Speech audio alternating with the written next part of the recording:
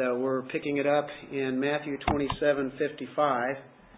And we've looked at different responses from different people. And some of them are very bad, and then others are good. While Jesus was dying on the cross, we know a lot of people were abusing Him physically, and then also by the things that they said, by the Jews and the Romans. And we saw last week that there were actually Roman soldiers who had a positive response to Jesus. They recognized who He was, the Son of God. And these are the very ones that had crucified Him and done other things to Him that day. That was quite remarkable, since they never knew who He was before this crucifixion. They didn't know much about Him at all. And a lot of miracles that were happening. We looked at that last week and even the week before. And the crowd, as a whole, missed the display of God's glory. They saw a little bit of His wrath, but they didn't even really gather what that was all about, as He brought darkness on the face of the earth. But there was that great confession that was made. Truly, this was the Son of God. That was nice to see, wasn't it? A breath of fresh air. It was positive. And we're going to continue with that, with positive responses as we look at it this week. And these are going to be coming from ones who were already believers before this happened. Whereas the Roman soldiers didn't believe before, and then in one instant they did. And then we know the thief on the cross. Same thing happened there. And then he became a believer. So different ways, different things, different people are involved in this incident. We look at verse 55. It's dealing with the loyal women at the cross, 55 and 56. And many women who followed Jesus from Galilee, ministering to Him, were there looking on from afar, among whom were Mary Magdalene, Mary the mother of James and Joseph, and the mother of Zebedee's sons. So we get a little idea of who some of these were. If you remember how the gospel story goes, at the cross, we know that Mary, the mother of Jesus, was there, and John was there, and some of the other people, women. In John 19:25, it says, "Now there stood by the cross of Jesus His mother and His mother's sister, Mary the wife of Clopas, and Mary Magdalene." So they had been there earlier, and Mary had been with them. Now we see them where they're actually afar off, viewing what is going on. So it's easy to assume that I believe that there was a lot of suffering going on by Christ. We know that. And because of that, maybe they just couldn't handle everything that was going on with Jesus. And they just started backing off and looked from a distance. And it wasn't that they were afraid of the Roman soldiers. I think they're very courageous just being around here. When you think of the disciples, where are they? They're nowhere to be seen except John was there. And then later on, we don't know where he went. But this could have been very dangerous for them when you think about it. The Roman soldiers and then, of course, the Jewish religious leaders. Think of the spot that they've put themselves in by being identified with Christ. They had a lot of grief in their hearts. At the same time, they are going to stay in that area, though, and observe. I believe what you see here is a true love for their Savior. He was a beautiful one to them. We sang that song, Beautiful One. That's what He was to them. They were very loyal. And you see women a lot of times in the church who are very loyal to Christ and the church. And godly women seem to have that kind of pattern where they stay loyal to it, where times can be very hard, or there could be a danger, or there could be all sorts of instances that could be for that those particular ladies. I think that's an attribute that godly women can have, because if you look at the disciples, these godly men are gone, and the women are there. And I look at the church today, and guess what the biggest number of people are? It's the women. They far outnumber the men in all churches today. That is incredible. And they stayed loyal to Christ. And my question is where are the men? My question is still that, is where are the men? I'm glad the men are here, that we have. Thankful for that. But it'd be nice to see more godly men. But I'm glad to see godly women because they keep the church going today. What would happen? Boy. So the Lord has proven over and over again that women have quite a gift to the church. They're just as important as men are. They just have different roles to play. So anyway, matter of fact, I have to think of Rocky. Where's Rocky at? You go, what's Rocky? Who's Rocky? What is that? What do you mean? Take a guess. Peter. Peter means rock, right? Rocky's gone. This one who's always, he's standing up and, asking questions to Jesus, and he always has the answer to things too. Now, Rocky is gone. A whole big number of the disciples, the men, are gone. But you have other women disciples. They're not part of the 12 apostles.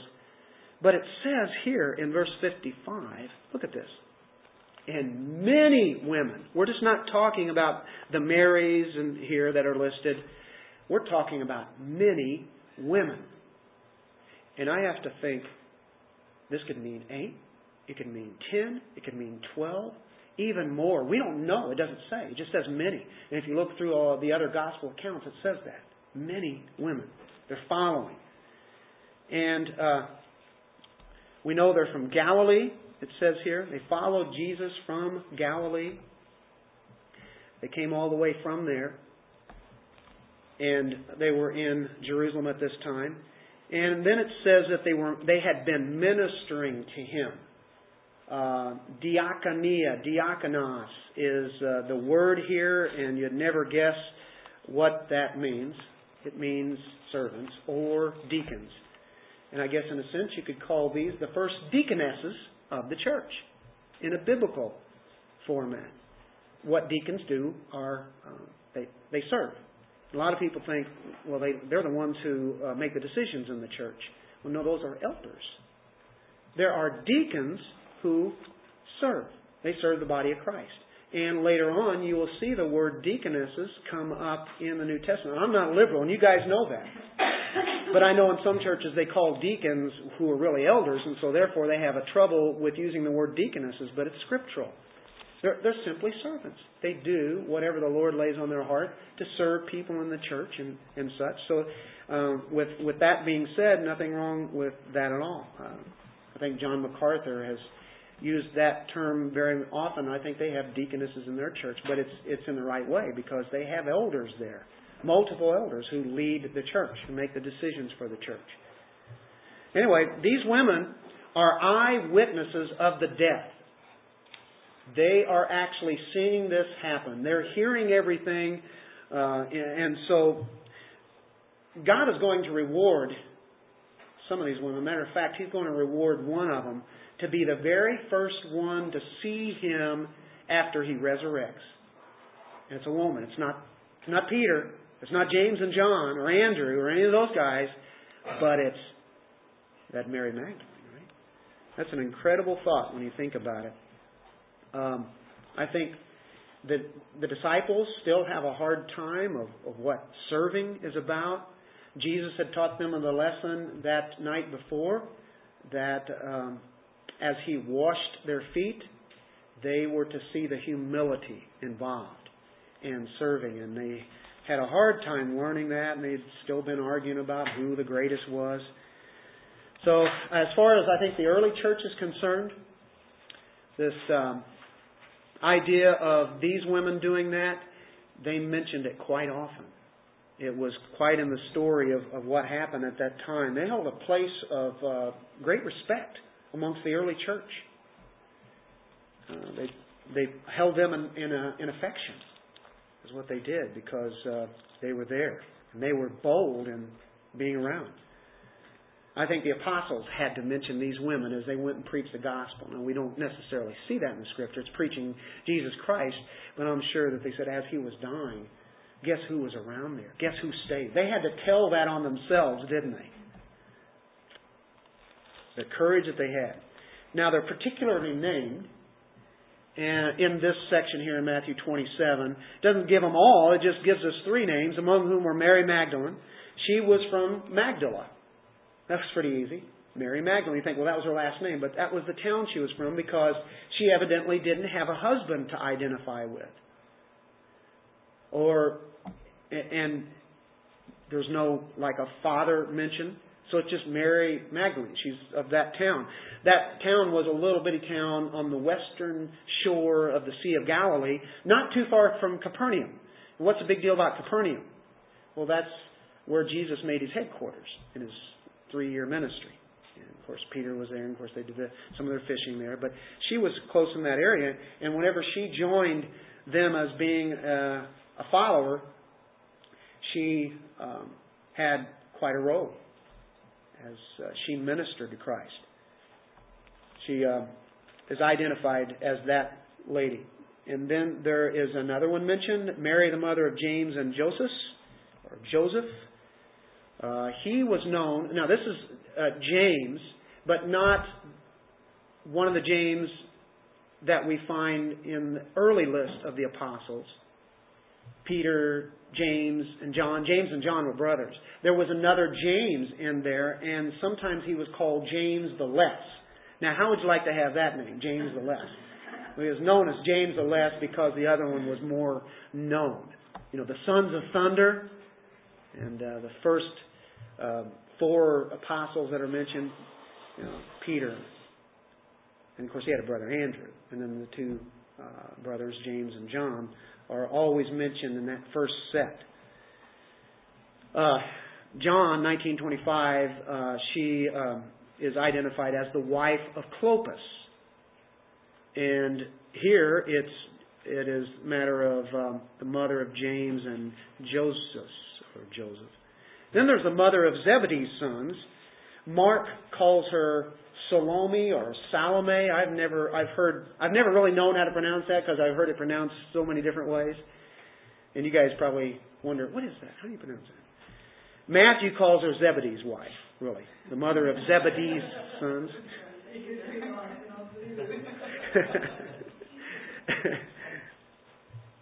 Anyway, Mary, the mother of Jesus, must have not been with them at this time from afar off. Maybe she still was up there close, or maybe she had been taken home by John.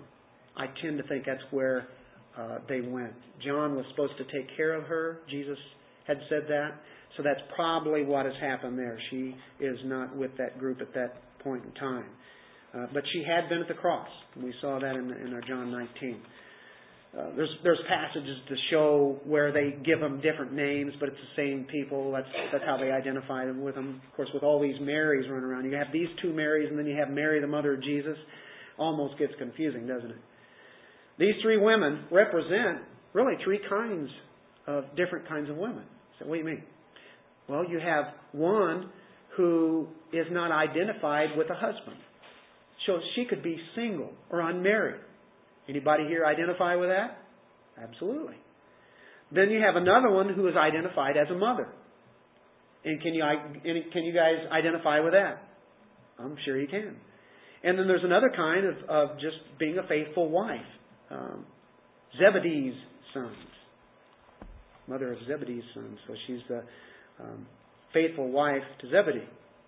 So there they are, standing from afar off now, grieving. And we run into another section now. And it's dealing with the burial. And this burial is so often just passed over. You don't really hear too many messages about the burial. You don't hear too many or read too many books about the burial of Christ. You ever thought about that? Usually you think of His death and boom, you hit burial and go right on to resurrection, right? And that's how I probably always approached it. But this burial, and this is as far as we're going to go today. We're not going to go into the resurrection. But this burial is something to really bring attention to. We know that in 1 Corinthians 15, for He died, according to the Scriptures, 1 Corinthians 15 talks about, and then He was buried and then rose again on the 3rd day, right? Well, we don't want to dismiss that. He was buried. Okay. He was buried. But the details that come in on this burial are very amazing. This is by the very sovereign hand of God. The providence of God is involved in here on how this burial happened. It didn't just happen. It happened by the very ordaining of God's plan to be worked out to very detailed manner, and in a way that proves again that the Bible that we read is inspired by God and that it's inerrant. And when prophecy is fulfilled, one after another, after another, after another, after another, all through His death and burial and His resurrection, you see these Old Testament Scriptures being fulfilled. It is incredible. So we see the sovereignty of God coming into big play here, as it has been all the way through. But this is much more than an ordinary event, this burial. God is controlling us. There's no explanation by humans by all this that's happening. This is the Son of God. So we look at verse 57 now. This is part 2. In your outline, it says, "Now when evening had come, there came a rich man from Arimathea, named Joseph, who himself had also become a disciple of Jesus. This man went to Pilate and asked for the body of Jesus. Then Pilate commanded the body to be given to him. When Joseph had taken the body and wrapped it in a clean linen cloth and laid it in his new tomb which he had hewn out of a rock, and he rolled a large stone against the door of the tomb and departed. And Mary Magdalene was there, and the other Mary, sitting opposite the tomb." There's a lot going on here. We're just not going to dismiss this as the burial. There's two key prophecies that are fulfilled out of this. And remember, we've been seeing these all along. And looking back at the Psalms and looking at Isaiah 53 and other places. One of the prophecies we look at today is in Isaiah 53, verse 9. Isaiah wrote when? Something like 700 years before Christ. I don't think anybody really knew what this meant until it actually had happened. Maybe later. 53:9 says, "And they made his grave with the wicked, but with the rich at his death, because he had done no violence, nor was any deceit in his mouth." We're talking about the grave, and we're talking about the burial, and it's with the rich at his death. With the rich at his death. Normally, what happens is when one would die on the cross, the Romans would take him down, throw him in an open grave, and let the animals and the birds have their joy. Feast time. That's pretty bad. Or they would throw him in the city dump where it would be burning and just let that burn. That's the kind of thing that would usually happen. And that's why Isaiah mentioned that. We were talking about, he died with those wicked, but they had a place, they were going to bury him, but no. God has a plan in mind. And He's got a person in mind that's going to come there, some person that we would not have known. Probably if we had been following around with Jesus all that time, some interesting individual comes up into the story. The second one is in Matthew 12:40, where you have a foretelling of Jesus dealing with Jonah and being in the belly of a fish for 3 days and 3 nights. So we have those two prophecies that definitely come in to our thinking here as this goes on. This had been foretold by Isaiah, but Jesus also mentioned it. So you have an Old Testament prophet, then you have Jesus, the prophet, mentioning this big statement here. Now, the circumstances of the burial here, we look at the time. Now, there's 2 reasons for Jesus to die a few hours before the day ended. The day ends at 6 o'clock, according to the Jews. That's when the next day starts. That's the Sabbath. There's 2 reasons. Number 1 is that the Sabbath, we know, starts at 6 o'clock. And it was necessary as far as the Jews are concerned, that the body be taken down from the cross and then prepared, and that the Sabbath is the next day. They didn't want to profane the Sabbath. So it's the day before the Sabbath when He dies. Now take note of that. There had to be enough time to do all this. There are only 3 hours left until the Sabbath starts. Now, John mentions that. He mentions it's a high Sabbath. And we'll explain that in a moment, what's the high Sabbath. But the Sabbath day is coming up in 3 hours. Something's going to have to happen very quick. Because there are time periods that Jesus has already mentioned. He's talking about on the third day He'll rise again. Now, that's one reason. The second reason, He has to be buried on Friday in order for 3 days to be counted, right? And more or less mention that. If He is put in before 6 o'clock, then He is buried on what we know as Friday. The preparation day, as John will mention. A preparation day before the Sabbath. You get all your food ready, get everything, because you don't do anything on Saturday. You don't work on Saturday. So you prepare on that day. John mentioned that. We'll probably remember that in a little bit. Okay, this idea of the Sabbath. You go back to Exodus 20, verse 8, and the Ten Commandments says that the Sabbath is to be kept holy. It's not to be profaned. You remember out in the wilderness, and they were fed the manna. They would gather it up every morning, and it would last throughout the day, and that was enough. The next day, then they would get enough manna, whatever they needed for that day. When it came to Friday, they would do it 2 times. Or they'd pick enough for 2 days, is what it amounted to. They wouldn't work on the Sabbath. So they were not to profane that. So what is happening here is that they're going to prepare for that particular day, and they're going to bury Him on this Friday before it happens. So it has to happen within 3 hours. It cannot happen later after 6 o'clock. Now John 19:31 says His bones were not broken. So, because He was already dead. They didn't have to break His bones. They have to take those bodies off the crosses.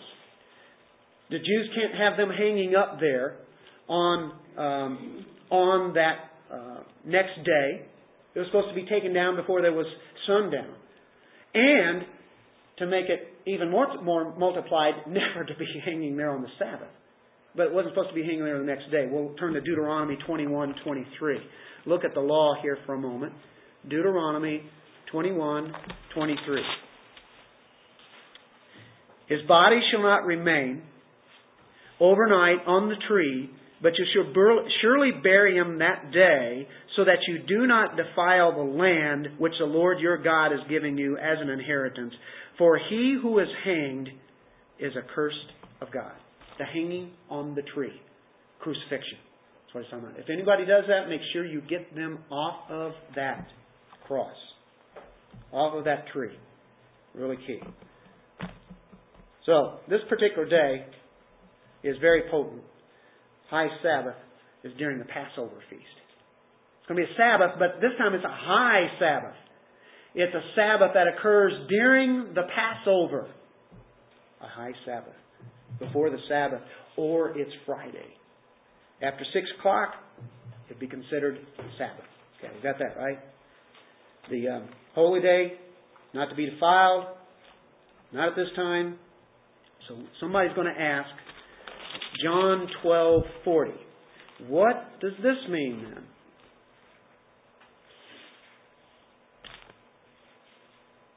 I said John. I'm not so sure why I said that one. It's actually Matthew, same book you're in. Just want to give you a little bit of exercise with your fingers. Okay, they've been asking for a sign. Jesus, okay, if you're really the one, give us a sign. Well, he's been giving them signs all over the place. My goodness, his preaching and his teaching and his miracles. And then he says in verse 40, for as Jonah was 3 days, 3 nights, in the belly of the great fish, so will the Son of Man be 3 days and 3 nights in the heart of the earth. He's comparing back to Jonah way back in that Old Testament time period, and we know that Jonah was in that fish all that time. Now, we have to ask, well, Didn't he have to be there 3 days and 3 nights? 3 full days, 3 full nights. 3 24-hour periods. Didn't he have to be that? No. Doesn't. That would mean you would have to back up for him being crucified and buried on Thursday. And so therefore, you have Thursday. You have Friday. You have Saturday, Sabbath. When did he resurrect? Sunday. How many days is that? That would mean he would be raising up on the 4th day. Okay? How can we put this together? This is rather confusing. And it has been throughout the church. But I think if we look at Scripture and realize what's being stated, and then really look at how did the Jewish people look at it? How did Jesus look at it? I want to look at that in a moment. And then how did the other Jewish people, as far as the Talmud is concerned, how do they view days and nights and such? So we don't want a 4th day resurrection, because we're going to have a problem with that. So what do? Well, everything in the text says the 3rd day. Why did Jesus say this 3 days and 3 nights? Well, I don't see 24-hour periods here. It was a Jewish colloquialism, and this is what they always believed, for expressing any part of the day. And I know most of us probably heard this many times, but that was really how they looked at a day. If I were to go to Kansas City, and there is a pastor's conference going on, and it's going to be Thursday, Friday, and Saturday. Hey, I'm going to go to Kansas City for 3 days. But I don't get there until 6 o'clock at night, because the speaker starts at 6:30. Okay, I still count that as a day. I'm looking at from an American colloquialism here too, don't they? Then there's all day Friday, and then the conference ends on Saturday, and they have a couple of hours there, and then I pack up and leave. Okay, Thursday, I had part of Thursday, all day Friday, and a little bit of Saturday, and I'm gone. I wasn't there 3 full days, but I was there 3 days. There's only 1 day that I was really there fully, but there is the idea of being in a place for 3 days. On the 3rd day, I left. Right? Okay, let's look at Luke 24:21. We're going to look what Jesus says. Again, he said 3 days and 3 nights. But when you would say 3 days and 3 nights, it's just saying any part of that day. It's just saying here's a day. Luke 24:21. And how the chief priest and our rulers delivered him to be condemned to death and crucified him. But we were hoping that it was he who was going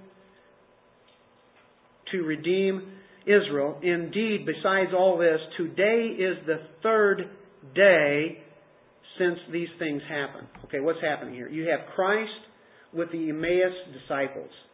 And He has met them. They don't know who He is. He explains the Old Testament passages and how they've been fulfilled.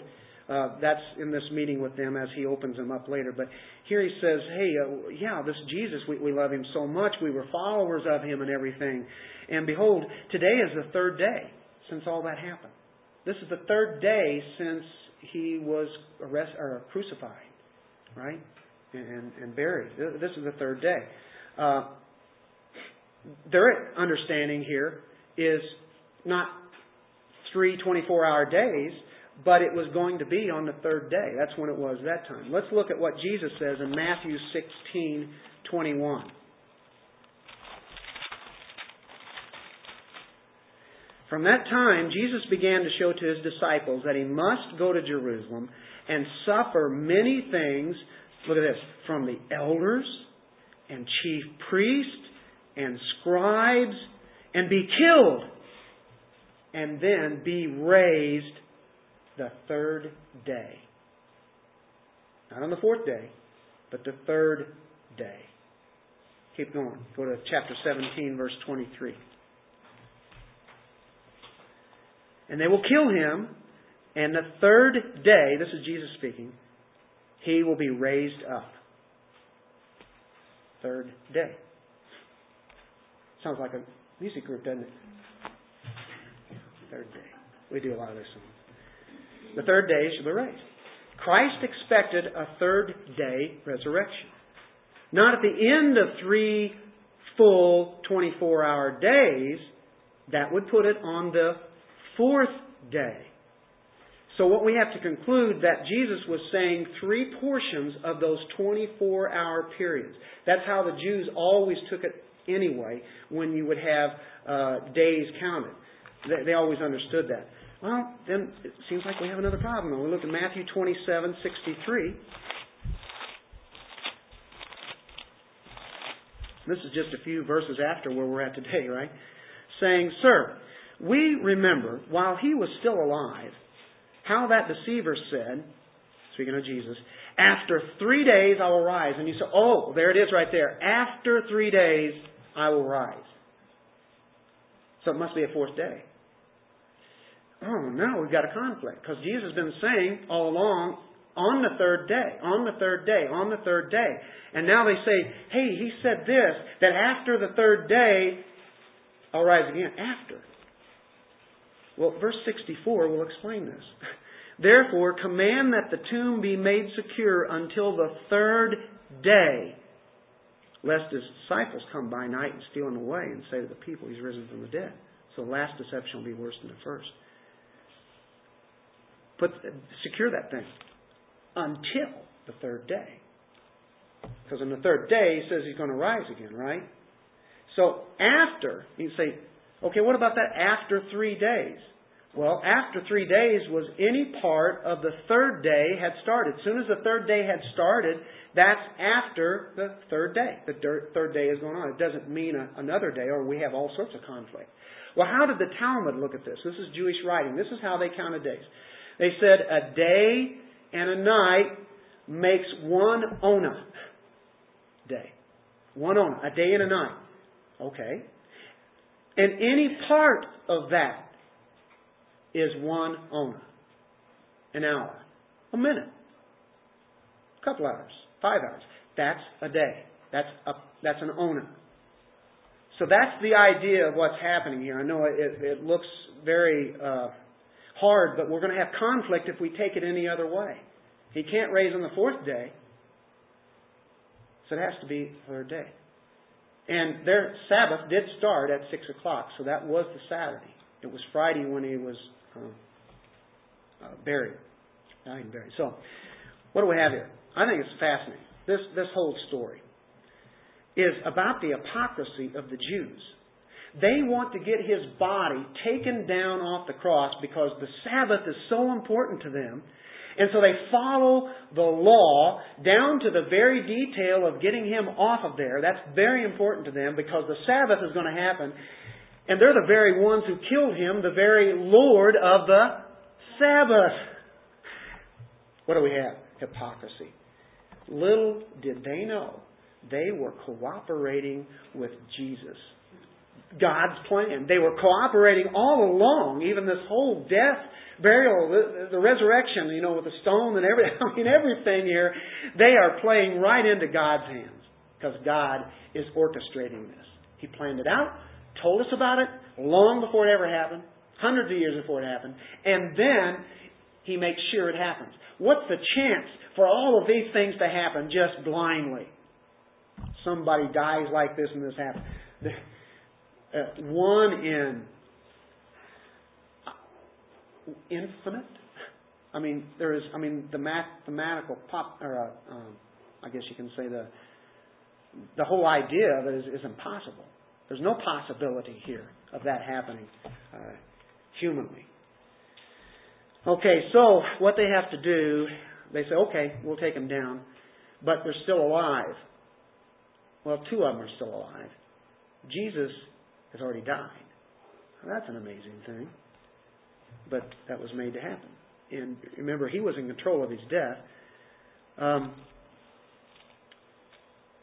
What happened is in John 19:34, you get the soldiers saying, okay, what we do is take the spear and ram it up through their side.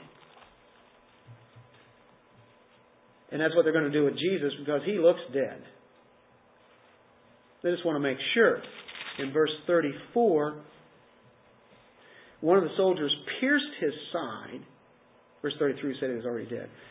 With a spear, and immediately blood and water came out. So the blood, the water come out of there. If you look in Psalm 34, verse 20, here's another detail that was prophesied. Psalm 34, 20. He guards all his bones, not one of them is broken. You can say, what does that have to do with this? Well, you remember the hammer that they have to use, the mallet, to break their bones so they wouldn't be able to breathe. You say, what? How does that make any sense? Well, if you're on the cross, you pull up on the cross, get your breath, and you go back down. And then to get that air again, you have to go back up. Painful thing. This can go for hours and hours and hours. Well, Jesus had already stopped. These guys are still doing it. So to keep them from keep going up the cross, they break their legs, now they're down there, and then they suffocate. That's how they die. That was very painful to do that. What a way to go. But it was quick. At least they didn't have to continue on that way. They had to get these bodies off of there. And that's the idea of the Jews doing that. That's why, permission is asked, and they make this all a legal thing here.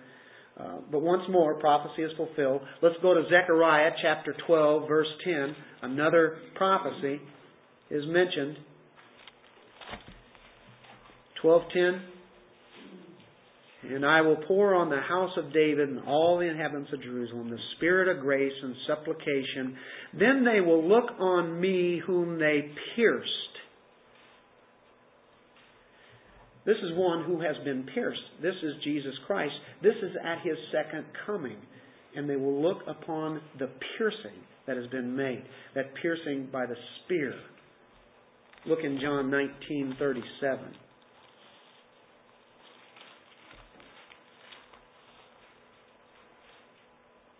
And, again, another scripture says, they shall look on Him whom they pierced. John takes that right out of where?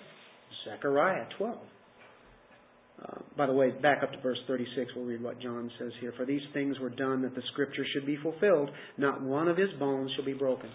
Didn't have to break his bones. He was already dead. You can see why he had to die before they did. John 20, verse 27. This is where you have Thomas. Thomas has been having a problem about Jesus being resurrected, and then that next time they had gotten together, finally, it says in 27, he said to Thomas, reach your finger here and look at my hands. And reach your hand here and put it into my side. That's the side that was pierced.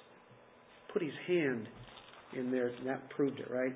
Jesus' wound was so deep that he told Thomas to put his hand and put it in there, into the side. There's another thing about that. We know about the fluid that came out. You have water and blood there. There's another prophecy that could be fulfilled. Don't want to read into it.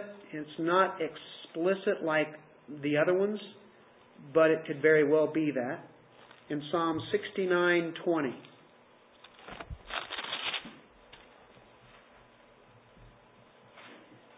Reproach has broken my heart. I'm full of heaviness. I looked for someone to take pity, but there was none, and for comforters, but I found none. Many, and then they gave me gall for my food, and for my thirst they gave me vinegar to drink. This has to do with the time of the ultimate reality of this. As David is writing this, he's really showing the Messiah. And that very first phrase, reproach has broken my heart. Jesus actually probably could have had a broken heart because all of the anxiety that had been happening with him, the emotional strain. And they say a human heart can actually burst. You guys have probably heard this story before, but it is an amazing thing. It could actually break open because of all the strain that's been on him. And then what it does is it causes the blood to spill into the pericardium, which there is fluid surrounding the heart. It mixes together and it comes out of that deep piercing of the spear wound there. So there was another prophecy fulfilled in your Psalm 69:20 possibly there. But definitely that's what happened historically.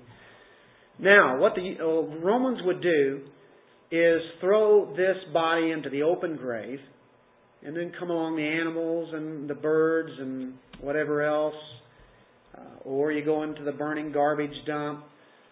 Jesus' body was to be buried. Only has a short amount of time to get this done.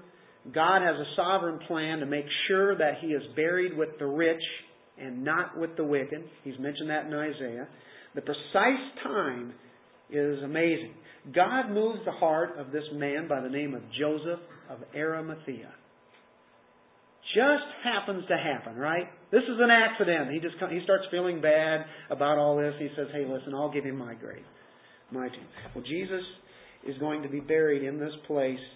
Joseph comes right up there at the specific time. If he had asked any earlier, Jesus hadn't died yet.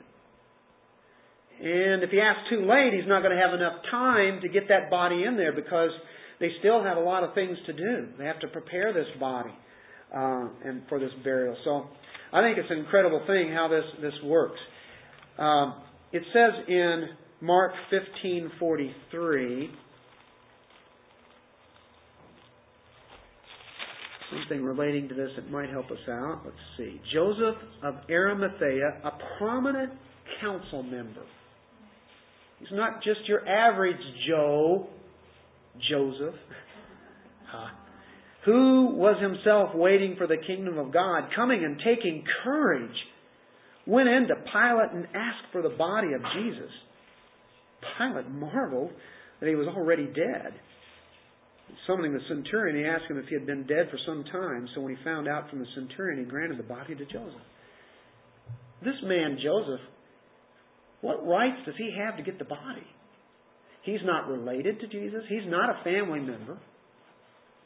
He is not one of an authority to come there, even though he is part of the Sanhedrin. And yes, he is rich.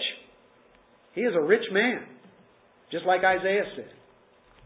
He was a righteous man. Look in Luke 23:50 through 51. With the Gospel writers coming together, you get a pretty good picture of who this man was.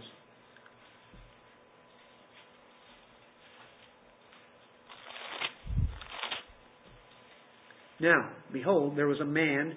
By the way, did you catch that word, behold? Now, check this out. Look at this. You're not going to believe this. That's the idea that Luke is writing. There was a man named Joseph, a council member, a good and just man, a righteous man. He had not consented to their decision indeed. In that, as far as what the council did, he didn't agree with them at all. He was from Arimathea, a city of the Jews, who himself was also waiting for the kingdom of God. This man went to Pilate and asked for the body of Jesus. Then he took it down, wrapped it in linen. So Luke doesn't mention that what we just read in Mark about Pilate and such, but he gets the body. I think it's an amazing thing that happened. Do you see the sovereignty of God here? Do you see how He's working this all together? His plan is just coming together perfectly. There's nothing like this, is there? And people will say, well, I just don't believe the Bible. Oh, yeah. Really? Well, have you ever read the Bible? Some of it.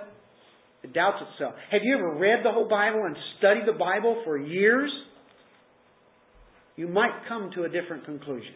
When you see all these things come together like this, I think it's just so amazing. He's from Arimathea, which means he lived very close to Jerusalem. Arimathea, we don't know exactly for sure, but we think it was a little town just a few miles, very close to Jerusalem, north of there.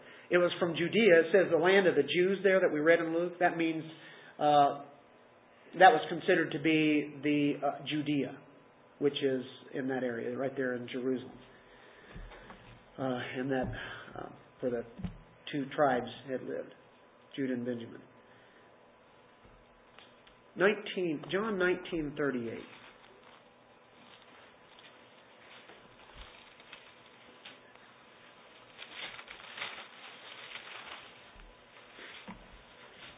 After this, Joseph of Arimathea, being a disciple of Jesus, but secretly, for fear of the Jews, he was secretly because he feared the Jews, or the Jewish religious leaders,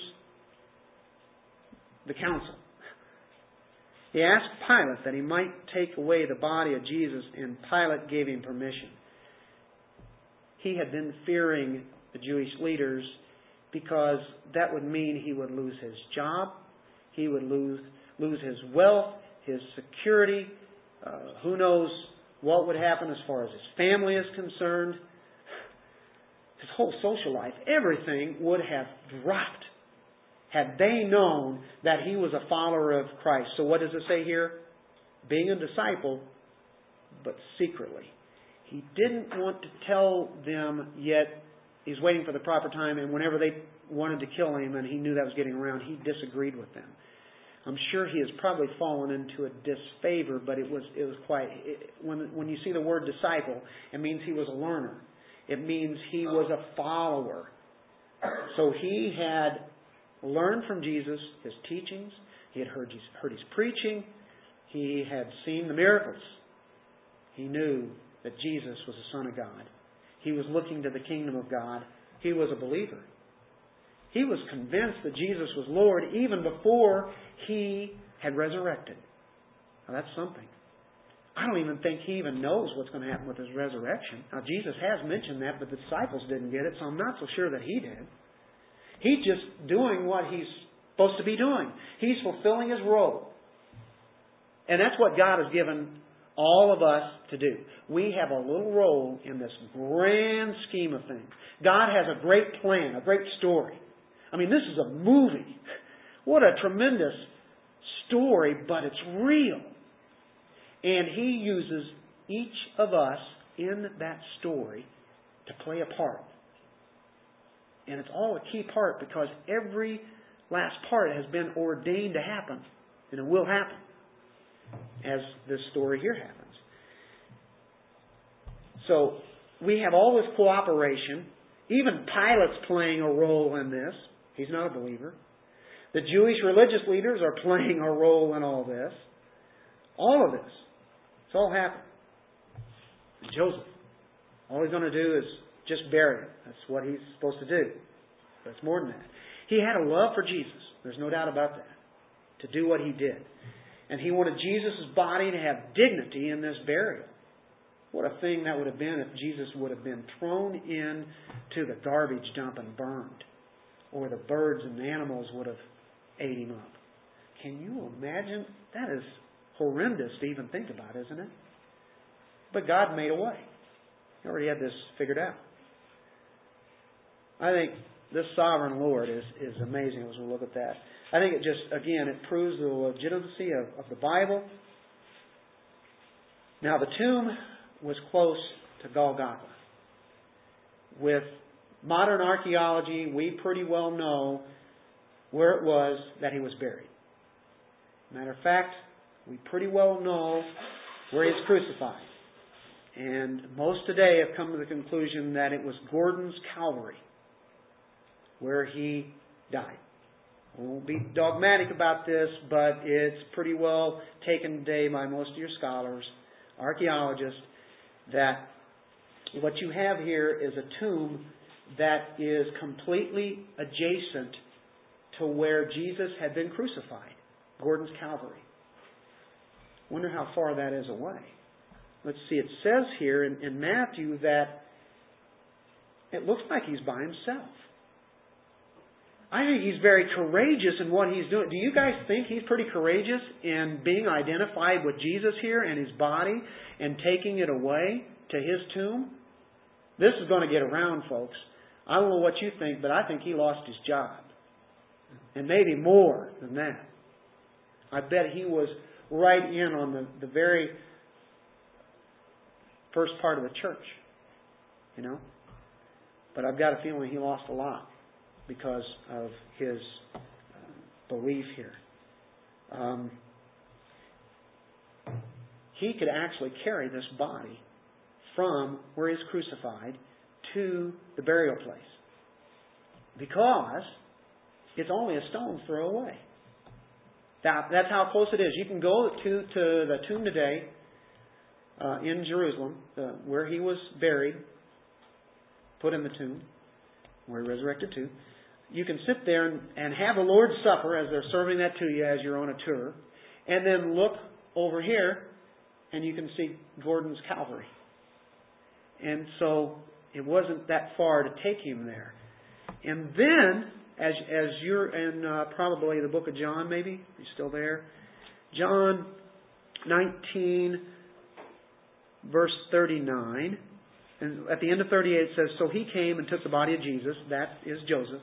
Now it says in the next verse, and Nicodemus, who at first came to Jesus by night, back in John 3, also came. Nicodemus is a what? A Pharisee? Bringing a mixture of myrrh and aloes, about 100 pounds. 100 pounds. So, this is remarkable. The kind of stuff that he's using here is stuff only for a king. You would not have this kind of stuff for just an average person. Nicodemus is showing up, and people are going to identify who he is. He's not a secret disciple anymore either, is he? It's about time to stand up, folks. Can we get that out of this message? Can we get out of standing up for Christ when we have an opportunity to show everybody who we are? I'm tired of us being these lazy wimp Christians who nobody would even know that we're Christians. They need to know who we are. And there they are. They had been hiding out before, quiet, but not now, not anymore. Why would you do all this covering up of this myrrh and aloes and everything? That had to cost a lot of money. I'm sure Nicodemus that day rounded up all this stuff. You just don't have 100 pounds of aloes and myrrh just at your house, just ready. He had to go shopping and pick this stuff up and get it quick. This is preparation day. They have to prepare for this burial here. You got to get this done in a short amount of time. That's why this 3 hours was critical. They've got to get him in there quick. It's going to take time to get 100 pounds in there and pack this body and then wrap it up. That was to cover that whole stench of the decay that would happen. We know then on the third day that the women showed up and had stuff with them too, but they didn't need it. It's too late. You have two disciples of Jesus just out in the open. They're being seen and they're caring for the body of Jesus. Same time, where are the apostles at? They're the ones who had been seen with Jesus for 3 years, and they're nowhere to be seen. They're hiding out. And here you have these guys showing everybody. They had been so quiet. Isn't that incredible? Jesus moved it on their hearts to do what they did.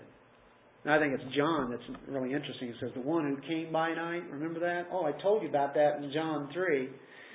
Nicodemus wasn't a believer at that time when Jesus showed him what it was about. But somewhere between that time and this time, he became a believer. And then in Matthew, just finishing this up, they'd taken the body, wrapped it in a clean linen cloth, and laid it in his new tomb, which he had hewn out of the rock. Brand new tomb Joseph had done. And he rolled a large stone against the door of the tomb and departed. I guess this was going to be his burial place. I'll put Jesus in there. There's room to be put in there. But you know what? Whenever he was buried, there wasn't anybody there whenever he died. It was already gone, wasn't it?